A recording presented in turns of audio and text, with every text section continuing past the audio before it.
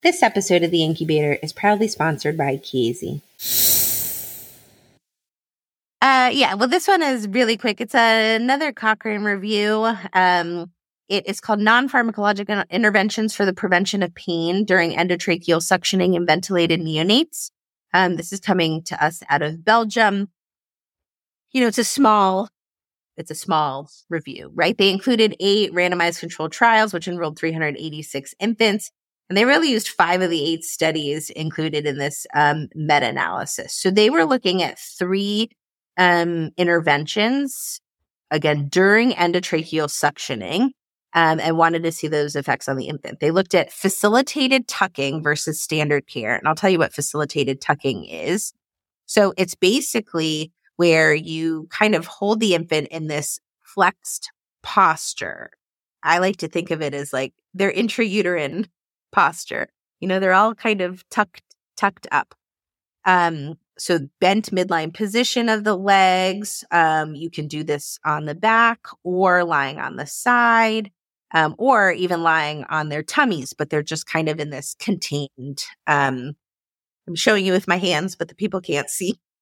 It basically means that you've held the baby from the top and the bottom, and you have them in this flexed position.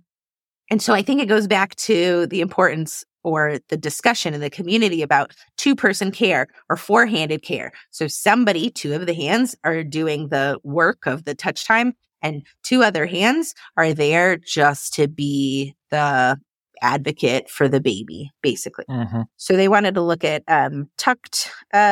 facilitated tucking. They used something like familiar odor. So like a scent cloth, for example. And then they wanted to look at white noise from a noise machine. So unfortunately, familiar odor basically only was done in 1 study, but during endotracheal suctioning had little or no effect on the PIP score, which is a pain scale, the premature infant pain profile score. It had no difference on the heart rate or oxygen saturation during endotracheal suctioning. Okay. White noise during endotracheal suctioning had little to no effect on the PIP score, the pain score, heart rate, or oxygen saturation. And then they looked at facilitated tucking. So facilitated tucking probably has little to no effect during endotracheal suctioning on the heart rate, on the oxygen saturation, and on defensive behaviors.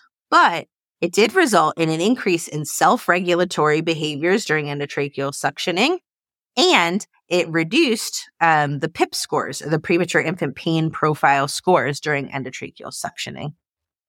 So I thought this was just a good reminder to the community, including our community, our NICU, about why we are harping on about 2-person cares. Yeah.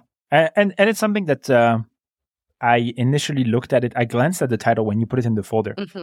And I was thinking of endotracheal intubation.